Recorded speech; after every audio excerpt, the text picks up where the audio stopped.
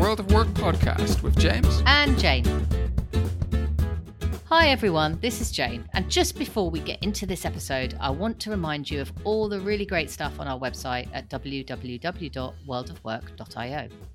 Over there you can check out all the online seminars and workshops we do, as well as our team development programs.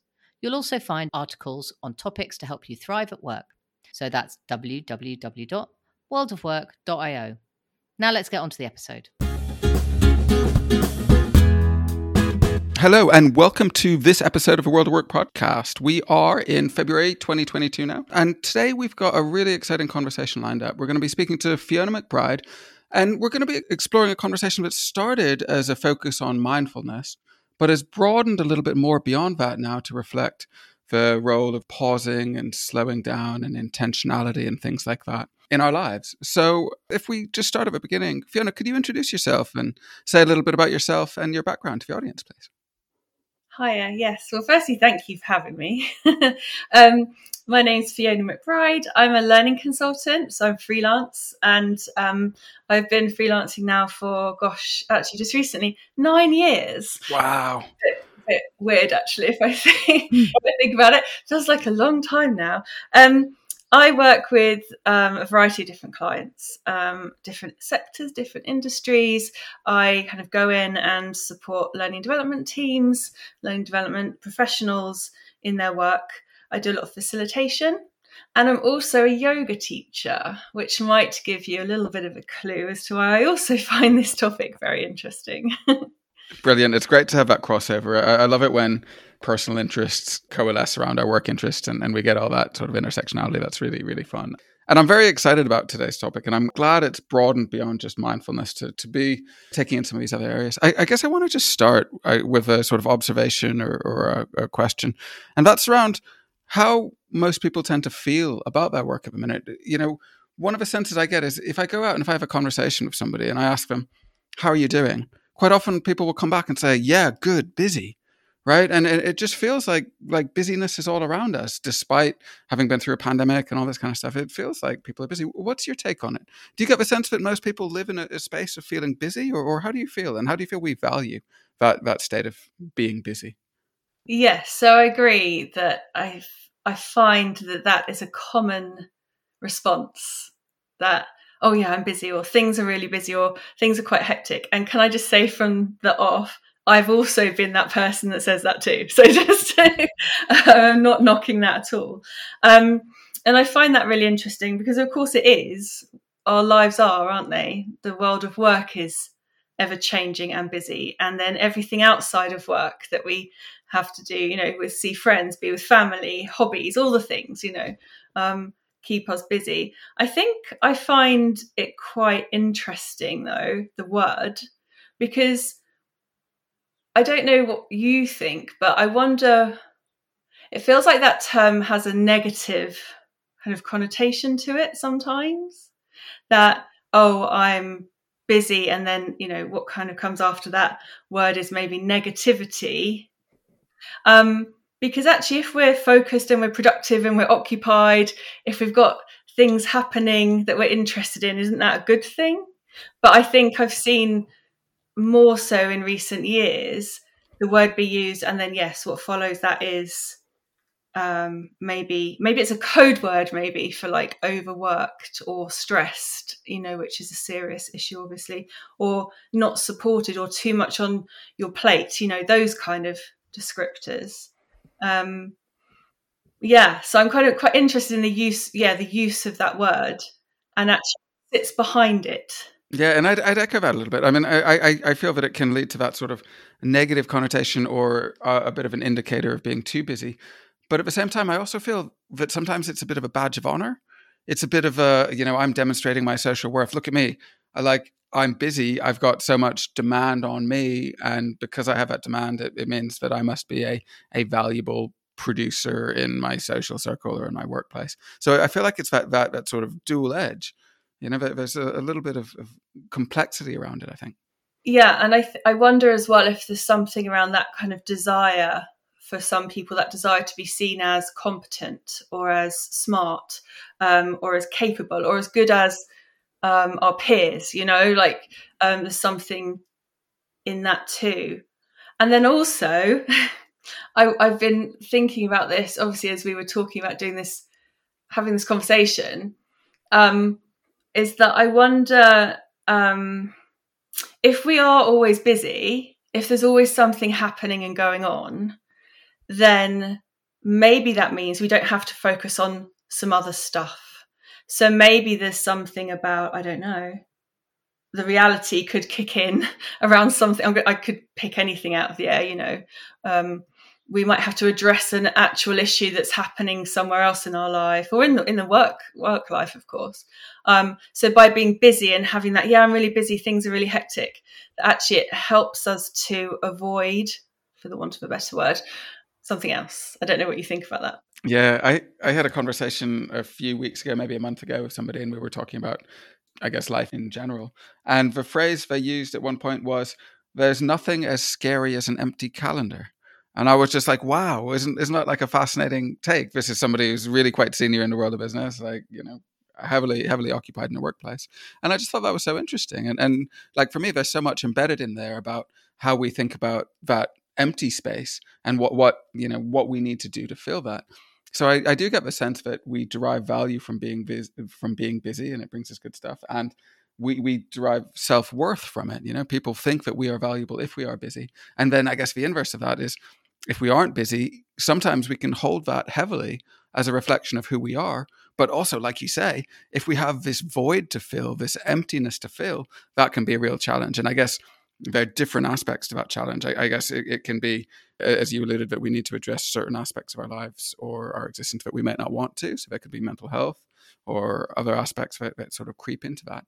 But then there can also, I suppose, be some sort of competence type thing wherein we probably feel some need to turn that time into something that feels useful for us as individuals, as rewarding for us. And that can be difficult in itself. It can take self-direction, it can take creativity, it can take all those things. But sometimes if we live on a treadmill, we lose our ability to do. I guess it's, something that's just popped into my mind. It's kind of like Google Maps. If we have Google Maps, it'll tell us how to get somewhere. If we have our time blocked out for us and we're busy, it'll tell us how to use our time. And if we take those things away, we need to navigate our own way through life, which can be a bit of a funny thing. Yeah. It's really intrigued me, that person saying that. Because if or when, my calendar is clear, so often I almost physically can sometimes like breathe a sigh of relief, I wonder as well, as I was hearing that, being a freelancer, to have big gaps of space in your diary can sometimes be quite scary. So to be non-busy, whatever word we would use, can be a scary thing. Yeah.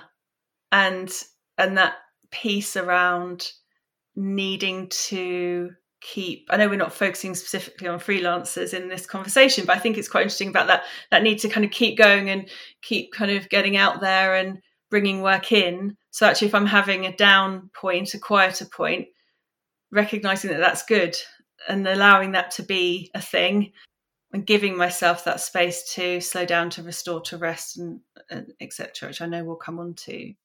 Yeah. So if we think a little bit more about that busyness in itself, what do you think some of the real benefits are for us as individuals of being busy? And what do you think some of the things that we sort of lose are if we're always busy? I suppose if it's a productive busy, then I suppose it is that piece around getting things done, achieving that, that drive, that sense of worth from doing, achieving something. And maybe if you're working with other people, then it brings in that sense of teamwork or that sense of helping others, so it ripples wider, doesn't it, than just yourself. It just struck me that some of the things that you called out were some of those sort of underlying factors that fit behind certain well-being type models where you look at things like achievement, you can look at things like engagement in your work, you can look at things like, relationships and some of that aspect. So all of that stuff really does feel like it fits in with aspects of subjective well-being. What do you think some of the things are that we might lose if we are busy all the time? Or, well, what's the cost of being busy all the time? Yeah. So I suppose there's something around if we're moving that quickly, if we are that busy, then are we ever truly doing our best in each task or in each situation, right? Because if we're rushing, if there's a pace that's quite speedy, we're getting things done and we're really busy, then we might miss a trick, as they say. I also wonder about health, physical and mental health. That's a big thing in all of this for me, is that if we're constantly in that fast-paced environment, if it's constantly that the sympathetic kind of nervous system in its fight or flight mode, there's a lot of adrenaline running and we're kind of, keeping going, keeping pushing through, then long term, that is not good for our well-being. It's not good for our physical or mental health. So that's a big one, I think. And how do you think our like ability to function is affected by stopping? I guess I'm asking because for myself, I sometimes feel that in some ways I do my best thinking, or I have my best ideas, or I'm creative in these spaces between my busyness. So my unintentional passive thinking can be really great for me. So I find that if I focus on something, I achieve a certain type of productivity and output. But at the same time, if I sleep on something, if I go away from something, if I leave something in the back of my mind and distract myself with other things, I can find that I come back with clarity and certainty, where in the past I didn't. What's your experience of that?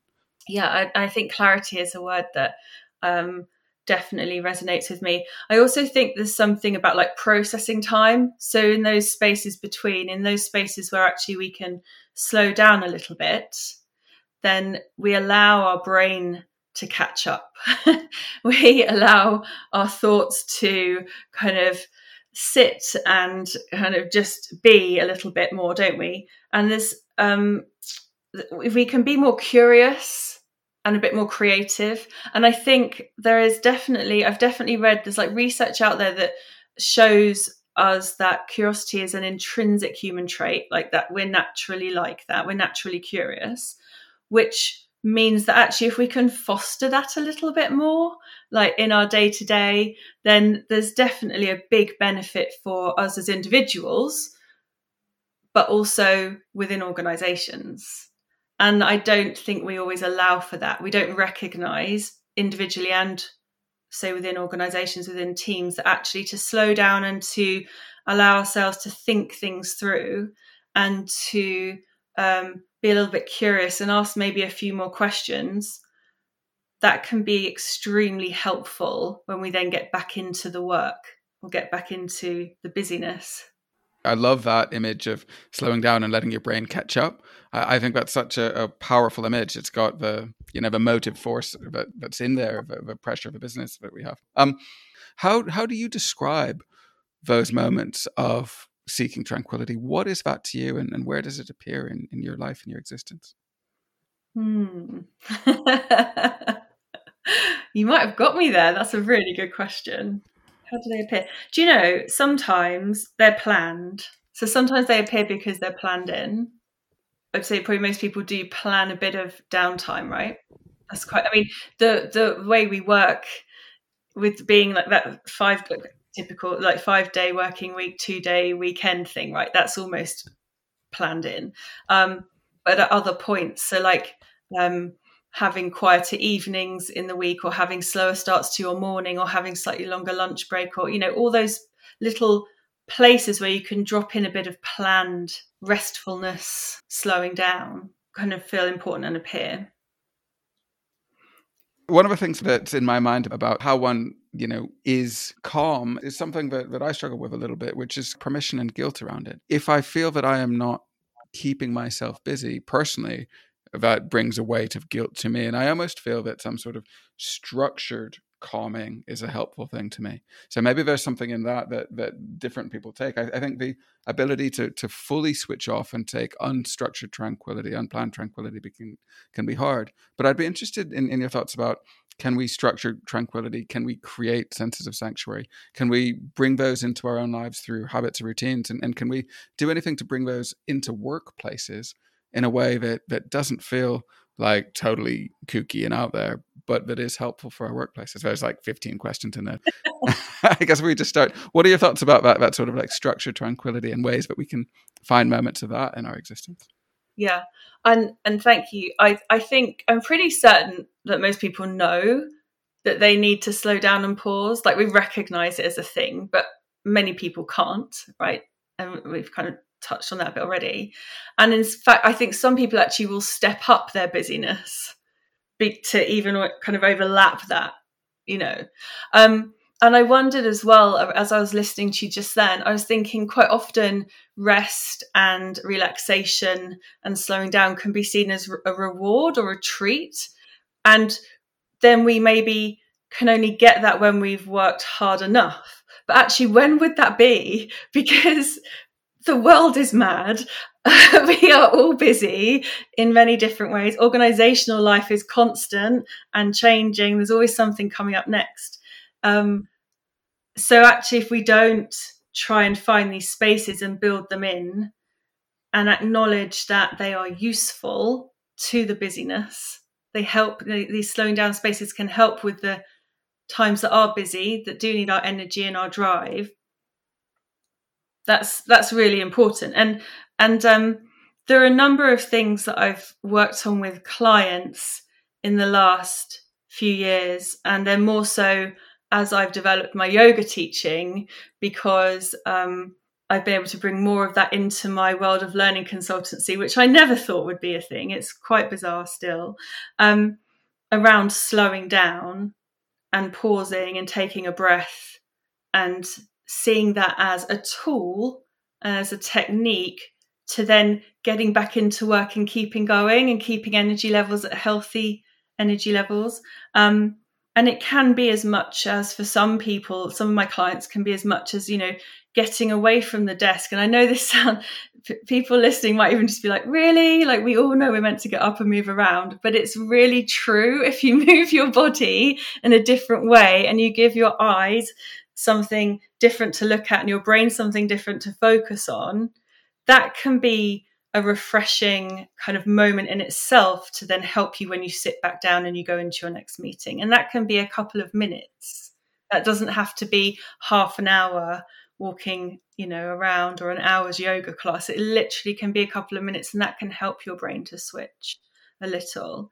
There's some lovely kind of facilitative techniques around, like for groups as well, not just for individuals in the workplace, but there's lovely kind of group activities that I utilize through liberating structures, which are these lovely group activities that can be done in small groups and large groups, and some of them are done in silence, and then you give people individual reflection time, then you come together in small groups and start to share, and then you get into bigger groups and share a bit more.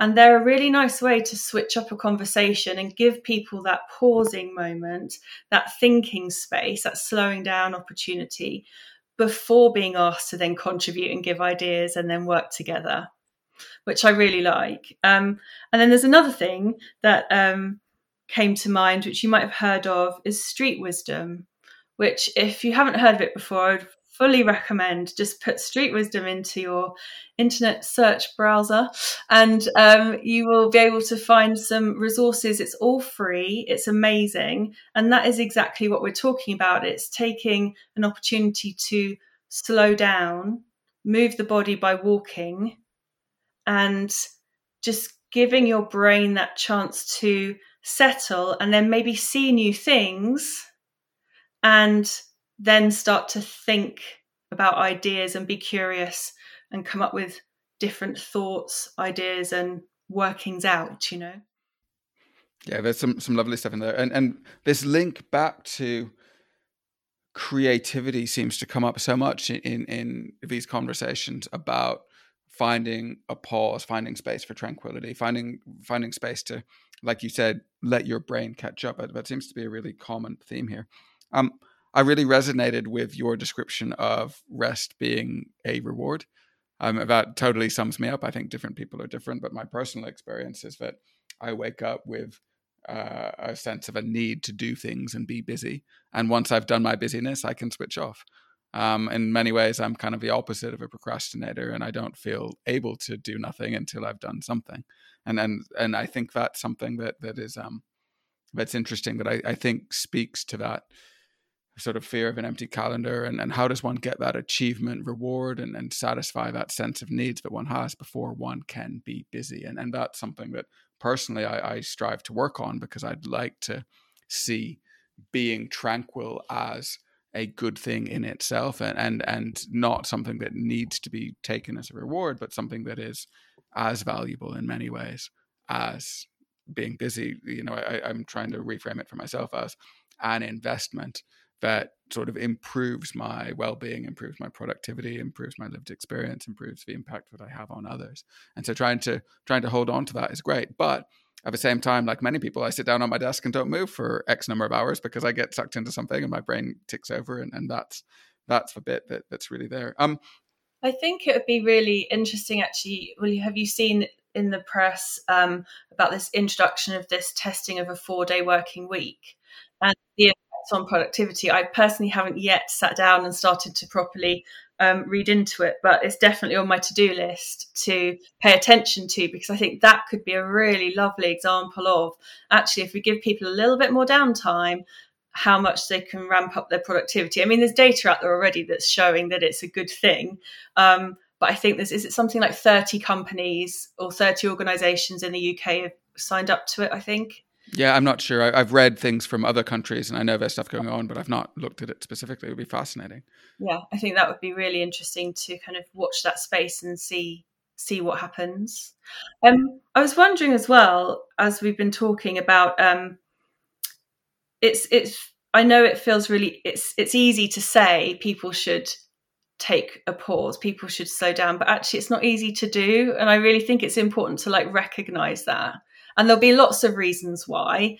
And for some people, it'll be really deep reasons. For some people, it'll be because that's what they've never been able to do it before. So what do I do? And I often think that can be the hardest thing, because it can feel really alien for people to actually be still and to be still in their body, but also acknowledging that the mind doesn't just suddenly stop working. So we might slow down and stop moving, but the brain keeps thinking and planning and kind of, keeps ticking over. So there's something about that physical act of stillness, or slowing down, which is good for the physical body. But I think there's something for the mind as well, where we have to maybe be patient and give ourselves a bit of a break, especially if it's not something we're used to doing. I completely agree with that. And I think, we in so many of our conversations, we often talk about the mind and body being these different things, and we certainly conceptualize them as that, and we hold on to them in a lot of the way that we see the world is anchored on that sort of dualism. And I guess, some people would argue there is more of that connection between them, which I think is really interesting. And I think that whole pausing and some of the things you've spoken about moving, really comes to the fore when we think about that. With that difficulty around pausing, I 100% echo that and see that in many, many different people. And I think there are a couple of things that underlie it. And one is that, our minds are loud, right? Like the mind is just a loud thing for many people. And if we don't keep ourselves busy, then it can fill that vacuum of space. And sometimes what it fills that vacuum of space with is unpleasant or unhelpful or distracting. And so maybe for some people it's less relaxing and tranquil to be calm or try to be calm than others. And another thing is that I know that for some people the world can be a bit of an overwhelming place as well. The physical scale, the infinity of the world, all those things. If one actually thinks about them, that can be a daunting thing in itself. So I think there's something difficult about slipping into pure existence without all that distraction. What are your thoughts on that? Yeah, I completely agree. I'm literally sitting here nodding my head for everything. And I see this the most, or it's most obvious to me when I teach yoga, because I teach a number of different types of yoga, but my main one is restorative. And that's where you come into a yoga studio or you're at home and you lie down and you're propped up with things, with like pillows and cushions, and you have blankets on you and you've got layers on because you want to keep warm, and you lie still for potentially up to like 15 minutes in like a shape on the floor, like in a posture on the floor. And so often in the yoga world, people see the other kind of yoga, which is the fast-paced flow movement on the mat, standing up, handstands, balancing, craziness, as the hard stuff. But I really don't think it is, because when people come into the studio with me and I'm asking them to lie down and be still and be with themselves and their mind and their body and everything that comes with that for an hour, that's hard work. And I get that. That's like really hard work. But there's different things we can do to kind of help people drop into that and to try it and to see how it feels and just to be with it and go with it and see what comes up. And that can be really, really powerful for people. So I think there's something about actually, remembering that it might not happen straight away and being okay with that and being patient with yourself. But if you're recognizing that a few more breaks and a few more pauses might be useful for you, whatever they look like, walking, listening to music, doesn't have to be lying down in meditation or restorative yoga. It will all benefit you in that moment and in the long term. And I think that's the key, really. Restorative yoga sounds brilliant, by the way. I didn't know that was a thing, but It sounds like it's right up my street. I've done other yoga, and sometimes I just lie down on the floor on my own just to like have a little rest. That sounds absolutely wonderful to me. I think this is why I find this whole topic so interesting, because people get energized by exercise, don't they? So you can be energized by going running, or you can be energized and refreshed by going to a yoga class where you're moving constantly. But the body can be really restored by slowing down and stopping. So physically within the body, you're taking that switch from the sympathetic nervous system into the parasympathetic nervous system. And that's often referred to as rest and digest, which is literally what it does, like what it says on the tin. That's what it does, because you're allowing your body to slow and to settle. You're allowing muscles to relax, bones to get heavy, and you're allowing your mind just to, yes, the mind might be a bit kind of busy, but it's also slowing in a way, and your breath is slowing down. And all that is a brilliant way to restore and to bring energy back to yourself, in that moment. And like I say, kind of in the days to come, kind of it's really powerful. One of the things that sometimes is on my mind when we think about this stuff, we clearly know there are benefits to it, and it's still hard to do. And we know that creating habits are hard and all that kind of stuff. What do you think we can do or say to leaders or managers about bringing in space for calmness and tranquility? How can we sell the benefit of this for individuals and organizations and sort of maybe shift that narrative away from the need to be actively producing at each moment to building in these other things and seeing them as this sort of social good as well? So is that where we're coming back to the piece around if we're a bit slower, if we can have a little bit more space to think and to gain clarity and to have reflection time, then all that stuff means that we can be more productive, that when we are then focused on the work, we are more focused on the work, we have more attention, and we have maybe greater ideas or different ideas because we've had a little bit of space and time to think about things. Yeah, I think there's something in that. And how might we get leaders to believe in this stuff and to really see that there's more value in that? Is that something that you think we can do, or how do you work with leaders to help them see value more in this and believe in it? Yeah, I think I'm always really careful because obviously I'm talking about this and I'm really passionate about it, but I get that it's not for everyone. So I'm sure some people maybe listening to this will be thinking, well, I get it, but actually I don't find that being that busy, is that detrimental to me?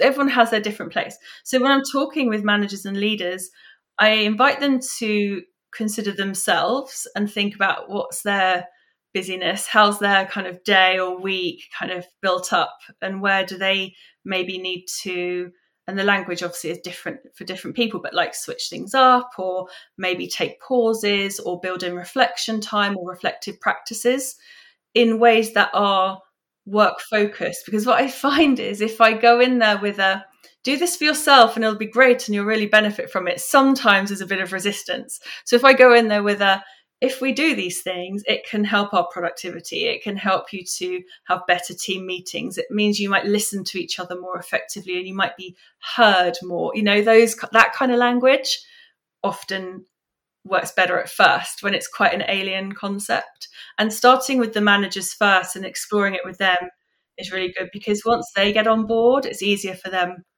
In my experience, it's easier for them to then kind of sell that out to the team.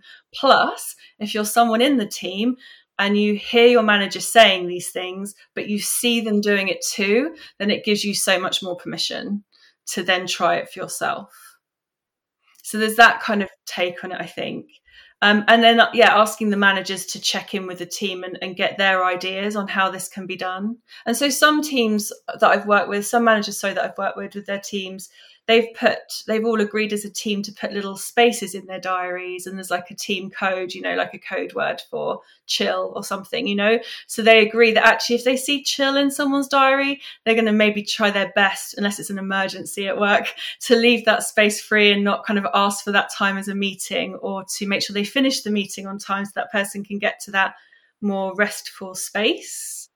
That's just kind of one example. But I also think there's something about that culture within the organizations about moving, and it's okay if you're away from your desk, you're still being productive. So just because you're not sat at your desk, presenteeism, and that's a whole other topic you could talk about and explore.